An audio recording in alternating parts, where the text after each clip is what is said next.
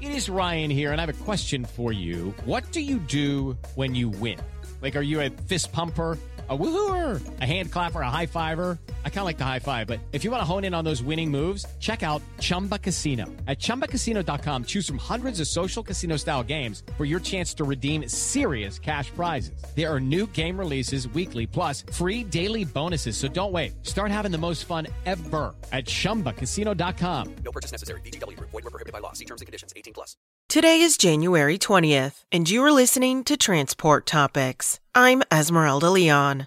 There's a lot of chatter, but how will autonomous trucks fit into the freight transportation industry? Host Seth Clevenger talks with guests Vivian Sun of Waabi and Jan Becker of Apex.ai. Listen in at ttn.ws/roadsigns102. Now let's dive into the day's top stories. Trailer orders surged to the second highest level in more than 25 years, ACT Research recently reported. Net orders were 57,300 compared with 26,382 a year earlier. The all-time high is 57,790 set in September 2018. ACT reports there were 361,500 net orders placed in 2022, exceeding the previous year's level of 249,400. About 306,000 trailers were built in 2022, and ACT's projections point to a continued upward trend in 2023.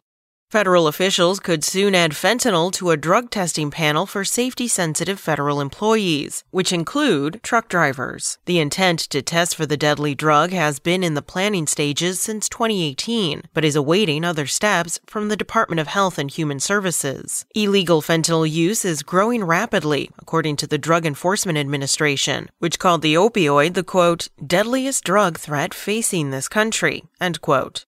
Freight stakeholders are calling on the Federal Highway Administration to withdraw a memo they say has complicated project planning throughout the transportation network with regard to the Infrastructure Investment and Jobs Act. The December 2021 memo has been a subject of controversy as GOP leaders say it instructs state agencies to prioritize fixing infrastructure over launching new projects.